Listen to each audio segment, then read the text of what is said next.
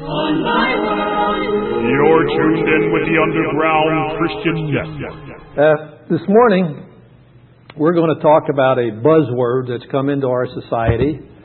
It's a buzzword that's also crept into the church, and it's called tolerance. And it could also go under the name of ecumenism, where I'm okay, you're okay. We have to tolerate everybody. Yeah, we have churches now that are opening their arms and saying to homosexuals, come on in. We're going to ordain you. We're going to make you pastors in our church. And the fact that the Old Testament says it's an abomination, that was just for the Old Testament. I know Paul said it was an abomination too in the New Testament, but that was just for Paul's time, and Paul didn't know what was going to happen. So we want to have great tolerance. We want to love them. We have the ecumenical movement, which is very close to the same thing as tolerance. We have everybody saying, hey, we have a new Mormon church going up in town here. And I have people who will tell you, they're good Christian folks. Let's just welcome them in, open our arms, bring them into our ministerial association. After all, they worship Jesus Christ. Or there's, just about a year ago, there was a document signed called the ECT 2000, Evangelicals and Catholics Together in the year 2000. It was signed by people like Chuck Colson and Bill Bright, Pat Robertson, J.I. Packer, and then equally prestigious people on the Roman Catholic side. And basically it said that we all have the same gospel, and it spelled it out there. And it said, therefore, we should not witness the Catholic people, that they are in their own field and we are in ours, and we're both equally saved in the sight of the Lord. Therefore, you should never witness to a Catholic. I guess I beg the difference with that. This tolerance thing only seems to go one way. Just take the Catholic Church, for instance. I believe everybody here probably believes you're saved by grace alone, through faith alone, in Christ alone, because that's what the gospel said. That's the gospel Paul taught. And Paul said, if anyone, even if we or another apostle or an angel from heaven come preaching any other gospel, let them be anathema. And that gospel is the death, burial, and resurrection of Jesus Christ according to the Scriptures. You're saved by grace alone, through faith alone, in Christ alone. The Catholic Church, on the other hand, with this ecumenical movement at the Council of Trent, which was ratified by Vatican II, and nothing has changed down to this very day, over 100 times placed an anathema, a curse of God, upon anyone who says you're saved by grace alone, through faith alone, in Christ alone, without the sacraments of the Catholic Church. So that ecumenism only seems to go one direction. I've talked to people and I said, might say something like, can you tell me what the gospel is in a short sentence or two? And invariably, many will say to me, well, it's love. We just love everybody. God is love and we must love each other. That's not the gospel, folks. That just plain is not that is a fruit of the gospel. It's not the gospel. It's not what we get saved. And by the way, ecumenism, bringing people into our fold who have a false gospel and a false God, is not love. When these Mormons that are opening up their new church here, they're going to come to your door. I can almost guarantee you. They're building a church here. You're going to be flooded with missionaries if you're not already. And they're going to come and they're going to sound so Christian. They're going to they're going to use the same words you use, the same words that your pastor may use or I may use, but they're going to have entirely different meanings. And we don't have time to get into that. Do we make a tape for the Sunday school class? No. There's lots of information out there. Believe me though, they have a different gospel, a different God, and a different Christ. What is that gospel? Let's let Paul say it. He says in 1 Corinthians 15, 1-4, and it's not just plain love. It says, moreover, brethren, I declare unto you the gospel which I preached unto you, which also you have received, and wherein you stand. So he's declaring the gospel, by which also you are saved. Pretty clear. If you keep in memory what I preached unto you, unless you have believed in vain. For I delivered unto you, first of all, that which I also received, how that Christ died for our sins according to the Scriptures, that He was buried, that He rose again the third day according to the Scriptures. Real simple. That is the gospel. Paul said it. If anybody doesn't believe it, your argument's with Paul, not with me. So doctrine does count. I have people say, oh, doctrine divides. We can't have doctrine in the church. Doctrine's a 4-letter word. Doctrine's a dirty word. We can't say doctrine. And you know what? I guess from a worldly point of view, it does divide. Paul the Apostle in Romans 16, verse 17 and 18 said, Now I beseech you, brethren, mark them which cause divisions and offenses, contrary to the doctrine. See, Paul's using a 4-letter word there. He said doctrine. That's a bad word. Contrary to the doctrine which you have learned, and what? And avoid them. So you bet doctrine divides, and it should divide. Because if somebody has poor doctrine when it comes to salvation, they're outside the saving grace of Jesus Christ. He goes on, for they that are such, the ones that have contrary doctrine, serve not our Lord Jesus Christ, but their own belly, and by good words and fair speeches deceive the hearts of the simple. So we are to get away from those people with false doctrine. We're not supposed to have tolerance and bring them into our churches. In 1 Timothy 1, verses 3 to 4, Paul says, As I besought thee to abide still at Ephesus when I went into Macedonia, that thou mightest charge some that they teach no other doctrine, neither give heed to fables. So if they have a different doctrine, what are they doing? They're teaching a fable. They're teaching fables and endless genealogies which minister questions rather than godly edifying, which is in faith so do. Boy, how many of you heard you want to turn on Christian radio, Trinity Broadcasting Network? You want to hear some fables? Listen to Kenneth Copeland and Kenneth Hagin and Benny Hinn sometime. Kenneth Copeland says, God's a 6-foot man. He lives on another planet. And he has a north, south, east, and west. And he says he's just a little taller than I am, and he's made out of flesh and bone. He said, God told me, this is a God telling Kenneth Copeland, that if I knew as much about the Scriptures as Jesus did, I could have been your Savior. Does that sound like genealogy? Does that sound like, fables? You bet it's fables. Anyway, he says, neither give heed to fables and endless genealogies. 1 Timothy 1, verses 10 and 11. For whoremongers, for them that defile themselves with mankind, for men stealers, for liars, for perjured persons. And if there be any other thing that is contrary to sound doctrine, according to the glorious gospel of the blessed God, which was committed to my trust. You hear what Paul's saying there? If they have any other doctrine, what are they? They are liars, they're men stealers, they're perjured persons. Paul didn't really sound very loving when it came to people teaching false doctrine. This is the tolerance that's creeping in the church. It doesn't matter what you believe, we just have to accept each other for what we are. And from the world's point of view, that makes a certain amount of sense, but obviously not from God's. Paul says, 1 Timothy 4:16, take heed unto thyself and unto the doctrine. And he says, don't quit. Continue in them. And why should you continue? He says, for in doing so, thou shalt both save thyself and them that hear thee. So if you're going to continue in sound doctrine, you're going to make it to heaven, and you're going to help everyone else that hears you get to heaven also. 1 Timothy 5:17, let the elders that rule well be counted worthy of double honor, especially they who labor in the word and doctrine. So as your pastor does, I know Jeff, I know he labors in sound doctrine. He deserves twice the honor, double the honor. Be sure to give it to him. Jeff, that's an extra $5. How about 2 Timothy 3:16-17? You're going to have many people, including Catholics, that say the Bible's not enough. You have to have tradition. You have to have the prophet in Salt Lake City for the Mormons. You have to have the authorities in Brooklyn for the Jehovah's Witness, and on and on. But what does Paul say? He says, all Scripture is given by inspiration of God and is profitable for doctrine, for reproof, for correction, for instruction in righteousness. For what? That the man of God may be perfect, thoroughly furnished unto all good works. That pretty well covers everything, doesn't it? So we don't need anything but the Scriptures. Sola Scriptura, the great cry of the Reformation. 2 Timothy 4:2-4. Preach the word, be instant in season, out of season. In season, out of season, that's all the time, folks. Reprove, rebuke, exhort with all long-suffering and doctrine. For the time will come when they will not endure sound doctrine. Do you think that's happened today? Boy, just turn on your radio, turn on your television. If you get EWTN, the Catholic channel, turn that on. Turn on TBN. And you're going to hear false doctrine.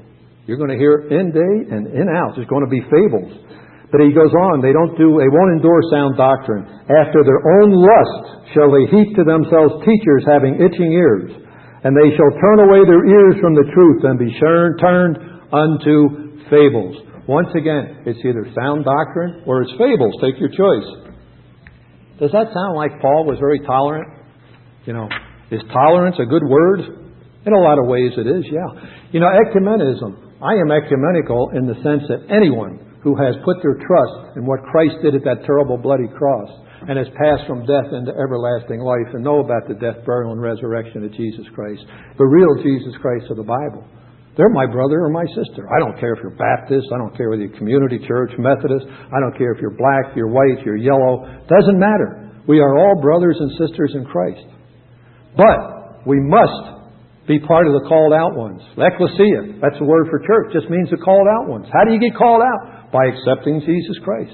And if you don't do that, and if you're not in sound doctrine, we cannot fellowship with these people. We cannot fellowship with the Mormons. We cannot fellowship with the Jehovah's Witnesses.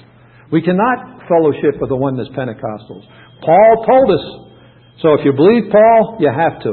Another thing that comes up a lot of times, we're talking about, the doctrine.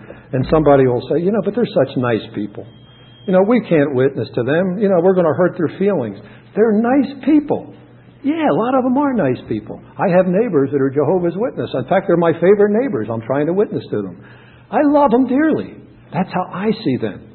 But how does God see these people with false teachers and false doctrine? How does God feel about this great ecumenical movement, this great tolerance that's out there? Well, let's take a look. Here's what God says. Jude 1, verses 1 through 4. Jude, this is the half-brother of Jesus, the brother of James, the servant of Jesus Christ and brother of James. To them that are sanctified by God the Father and preserved in Jesus Christ and called. So he's speaking to Christians here. He's not speaking to outsiders. He says, mercy unto you and peace and love be multiplied. Beloved, when I gave all diligence to write unto you of the common salvation. Hear what he's saying? He started to write about salvation, but the Holy Spirit stopped him. And he said, it was needful for me to write unto you and exhort you that you should earnestly contend for the faith that was once delivered unto the saints. So instead of talking about the gospel, he's talking about contending for the gospel once delivered to the saints. It can't be restored like so many of these churches tell you. And it says that you should earnestly contend. That's in the imperative case, folks. That's not a suggestion. It's kind of like saying, well, we got the 10 suggestions. No, this is a commandment. You should contend for the faith once delivered to the saints. He goes on, he says, there are certain men that have crept in unawares. How do they creep in? They creep in because we're tolerant of these people coming in. We allow them to come in. We say, oh boy, you believe in Jesus, some Jesus, I don't care which one, and I love you. Come on into my church, get up in my pulpit, please speak to us. No. We're not supposed to do that, folks. He says, contend for the faith, for there are certain men crept in unawares, who were before of old, ordained to this condemnation. Ungodly men that turn the grace of our God into lasciviousness and denying the only Lord God and our Lord Jesus Christ. Does it sound like Paul was very tolerant? I don't think so. Jude 1, he goes on, 12 through 13. They are spots in your feast of charity. In our feast of charity, we're sitting around eating, and we've invited these people in. He says there's spots in your feast of charity. When they feast with you, feeding themselves without fear. Clouds they are without water. Boy, isn't that some kind of a description? Do you ever see those big, white, beautiful, fluffy clouds up there floating around on a perfect day? They look good, don't they? But there's no water in them. They cannot nourish anything. So that's what he's saying here. They're just beautiful. They look good, but there's no water in them. He says they're carried about of winds, trees whose fruit withereth, without fruit, twice dead, plucked up by the roots. Raging waves of the sea, foaming out their own shame. Wandering stars. Boy, there's another description that really grabs me. You got this big black void out there with nothing in it, and you got these stars kind of just wandering around aimlessly. I think God really puts out some great description. He says, to whom is reserved the blackness of darkness forever. Matthew 23:15, the Lord speaking, says, woe unto you, scribes and Pharisees, hypocrites! You compass sea and land to make one proselyte, and when he is made, you make him twofold more the child of hell than yourself. What happens when somebody gets pulled into a cult, or gets pulled into false doctrine or false teaching? They get enthused about it. They go out and they try to bring other people in. They come to your church. You may have somebody here that all of a sudden thinks Mormonism is good. I hope not. But if they do, they get converted to Mormonism. What do? They come back to the church where their friends are and try to get more out. That's why, folks, the Mormons are converting 1,500 people every single day in and day out. 80% of them are coming out of Christian churches because we're tolerant. We tolerate them. We even let them in certain parts of the country into our ministerial associations. And I know they tried to get it up here, didn't they, Jeff? I know they did in Indianapolis. No, good. Maybe good sign. How about Acts 20, 28 through 31? This is Paul speaking, and he's getting ready to leave, and he says, "Take heed therefore unto yourself and to all the flock, over which the Holy Ghost has made you overseers, to feed the church of God, which he has purchased with his own blood." By the way, that's a beautiful verse to tell to a Jehovah's Witness. They don't think that Jesus is God. But here it says, God purchased us with his own blood. Has to be Jesus, he has to be God. "For I know this," says Paul, "that after my departing shall grievous wolves enter in amongst you, not sparing the flock. Also of your own self shall men arise." How do men arise in our own churches if we're not tolerant of them? We allow them to do it. That's the itching ears that Paul talks about to Timothy. They want to follow fables. We all do. That's why we need the Scriptures, why we have to be in it, so we know what true doctrine is. "Men will arise, speaking perverse things, to draw away disciples after them.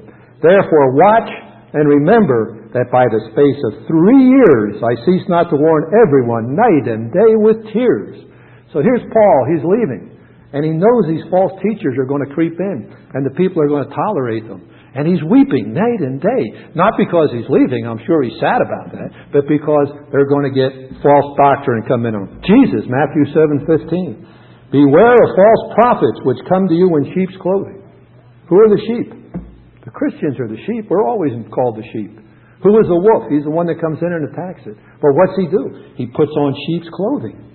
And he goes, "Bah, bah, I'm part of the Church of Jesus Christ of Latter-day Saints, Mormons. We're Jehovah's Christian Witnesses." They want to sound Christian. They sound... One thing about cults, they don't teach all bad stuff. They don't teach all evil. They'll teach 9 good things. Love your neighbor, take care of your house, feed your friends, etc., etc. Jesus Christ isn't God. So what happens? We call that the Jim Jones cocktail. You all remember Jim Jones? Took 1,000 people to Guyana and 980 of them committed suicide. Mothers fed cyanide to their little children, and husbands fed their wives cyanide, and they killed each other. Why? Because Jim Jones said so. That cocktail was 95% Kool-Aid. Nothing wrong with Kool-Aid. 5% cyanide, and it's the cyanide that kills. That's the same thing with doctrine with these false churches. They can tell you a lot of good stuff, but all they got to do is mess up on the gospel or mess up on who God is, and you're in hell. Simple as that. Jesus says, "Beware of false prophets which come to you in sheep's clothing, but inwardly they are ravening wolves." I'm not a shepherd. I've never been a shepherd. I'm not even sure I've ever known a shepherd. But I have read where the wolf, you remember this is a wolf in sheep's clothing, doesn't charge right into that flock of sheep and start eating them and throwing them right and left. He circles that flock, looking for the weak sheep. When he finds that weak sheep, he cuts him out of the flock. Then he flips him over on his back and devours him from the soft underbelly while he's still alive. And that's what the cults do. And that's what they're going to do in this town with the Mormon church when they come to town. They're going to go knocking on doors, and they're going to be looking for the weak sheep. And the weak sheep is the one that doesn't know his Bible, doesn't know his doctrine. And they're going to cut him out of that pack, and he's going to join the Mormon church. And when he does, if he happens to be from your congregation, he's going to be back here trying to get more people to join the Mormon church. Walter Martin said, "Hey, if we would do for the truth what they do for a lie, Christianity would rule the world." That's never going to happen because Jesus said it wouldn't. How about our friend Peter? We all love Peter. Let's take a look at what Peter said about these people. He says, "But these, as natural brute beasts, made to be taken and destroyed." Hey, he's talking about false teacher here, false doctrine. "They speak evil of the things that they understand not, and shall utterly perish in their own corruption. They shall receive the reward of unrighteousness, as they that count it pleasure to riot in the day. Spots they are and blemishes." That word blemishes, according to John MacArthur in the Greek, is a scab. That's a pretty descriptive thing of these people. They're scabs. They sport themselves with their own deceiving. They start to believe their own false doctrine while they feast with you, having eyes full of adultery, and that cannot cease from sin, beguiling unstable souls, and heart they have exercised with covetous practice and cursed children. Boy, that's pretty descriptive. Do you think God looks with great tolerance upon these false teachers? I don't think so. And we have to wake up to that, this ecumenical movement. You know, I have a lot of good Catholic friends and I love them dearly. But if they're following the gospel taught by Rome, they're going to go to hell. And I have to witness to them. And it's the same with my Mormon friends and my Jehovah's Witness friends. Someday, I believe you're going to stand at the judgment seat of Christ. At least I hope so. The alternative is a great white throne judgment for non-believers. And Jesus might look at you and say, like he would me, "Hey, Dan, do you remember when 2 Jehovah's Witnesses knocked on your door? You remember that?" I say, "Yeah, Lord, I remember that." "Remember what you did?" "Yeah, Lord, I told them I had my own church and closed the door in their face." "That's right, Dan, you didn't witness to them, did you?" "No, Lord, I didn't." "Well, you know, Dan, if you had, maybe, just maybe, they wouldn't be burning in hell right now." Now, I don't think Jesus is going to throw me out of heaven. I believe in eternal security. I don't think he's going to take me out to the woodshed and give me a spanking, because there's no condemnation for those in Christ Jesus. But I think I'm going to feel terrible. And I think sooner or later the Lord will wipe that tear from my eye, but for a while I'm going to feel awful. And I think you will too. Now, I can't speak for you, but I believe if Lord tells you somebody's burning in hell because you didn't witness for them. And, you know, I hear people say, "Oh, we can't do that. It's not nice." You can't tell people their religion's wrong. You know, it's not nice to wake anybody up at 3 o'clock in the morning, but if their house was burning down, you'd run right over there at 3 in the morning, beat on that door, throw rocks up the window, whatever you had to do to get them out of there, wouldn't you? Even though it's not nice to wake people up at 3 in the morning. Well, I got to tell you, they're going someplace a whole lot hotter than a house fire. So we have to witness to them, folks. We truly and truly do. You know, the cults are... What time do we quit, Jeff? 11:30. Oh, I got 6 minutes. I thought you said I could go till midnight. You know, I was speaking at a charismatic church one night, and boy, I did get wound up. I guess I went an hour and a half or something. And some guy, I saw him kind of laying on the ground in the back, and I thought, "Oh boy, I'm so good. He's been slain in the spirit," I think they call it. He just fallen asleep. Let me give you some statistics, okay? When we talk about false religions, false doctrine, there's 5,000 cults in this country.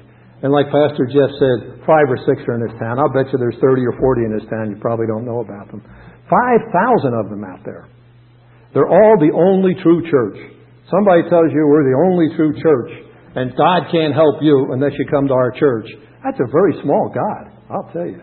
You know, there's over 64 million people in this country involved in cults and the occult.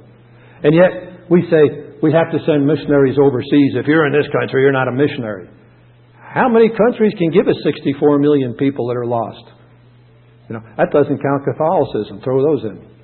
No, there's lots of people in this country to witness to. 5,000 of them, 64 million people. You know, the Mormons, I think I mentioned already, they put out, they're converting 1,500 people a day. They have 67,000 full-time missionaries. That was a number I got about 6 months ago, probably more. And they are going door to door with no other aim in mind than to get you out of your church and into their baptismal font, to lead you into hell. Now, they don't think that, and they don't believe that, but that's what they're doing. 64,000 of them, 67,000, excuse me. The Jehovah's Witnesses spent over 1 billion hours last year going door to door in order to get people into their kingdom halls. 1 billion hours. You want to convert that? Any mathematicians here kind of go along with me. Say a 40-hour week for a full-time missionary and a 50-week year, give them a 2-week vacation. That's 2,000 hours. Divide that into 1 billion. That's the equivalent of 500,000 full-time missionaries out there. You want to put that into a little better perspective. All of Christianity, that's worldwide, not counting Catholicism, we have 62,000 full-time missionaries. 62,000 for everybody versus 567,000 for 2 cults. You think they're not a threat to the church? You better believe they're a threat to the church. I say to pastors, do you ever have anybody leave your church and join a cult? Oh, no, not my church. Absolutely not. Never happened. I say, well, gee, did you ever have anybody leave? You don't know what happened to them. Oh, yeah, that happens all the time. And in fairness to the pastors, you can't keep track. You know, they got big church, people coming and going. You can't keep track of it, and I understand that. But I would bet, if I were a betting man, statistically, some of those people are sitting in kingdom halls right now. Some of them are sitting in Mormon churches right now. Some of them are over at the United Pentecostal Church. Hey, They're all sucking it out of the church. 75 to 80% of all these converts from all these cults are coming out of Christian churches. The Mormons, how many of you have seen their commercials on television? Nobody seen their commercials? Oh, come on, you know you have.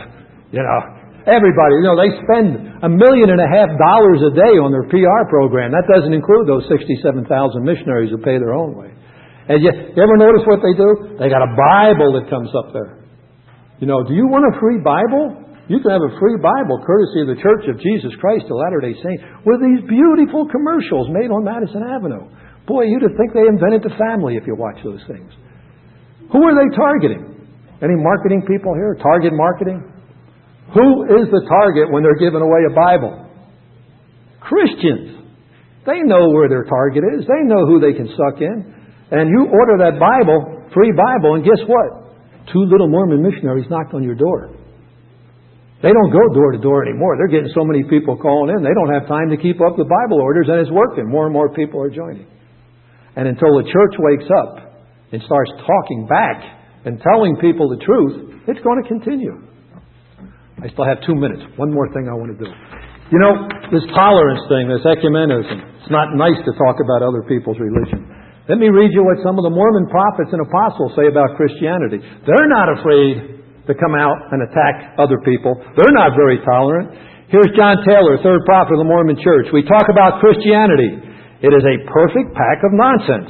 It is a sounding brass and a tinkling cymbal. It is corrupt as hell. And the devil could not invent a better engine to spread his work than the Christianity of the 19th century, which is the same as the Christianity of the 20th and 21st century in the first one. He goes on. Here's another one. This is by Orson Pratt, an apostle of the Mormon Church. But who in this generation have authority to baptize? None but those who have received authority in the Church of Jesus Christ of Latter-day Saints.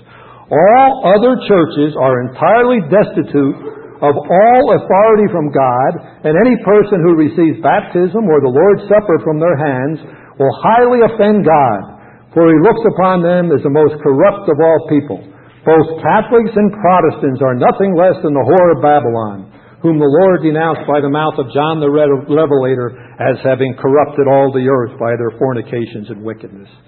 I could go on. Anybody would like a copy of some of these? Jehovah's Witnesses say the Catholic Church is a whore of Babylon and all Protestants are her illegitimate daughters. There's no tolerance with them, and they're growing very rapidly, folks. We have to stop this tolerance. We have to stop this ecumenism. We have to stand up for the doctrine, the gospel of Jesus Christ. Simple as that. And get behind your pastor, Jeff. He is not afraid to teach true doctrine. And there aren't many out there, so God bless him. And 11:40? Did I go over?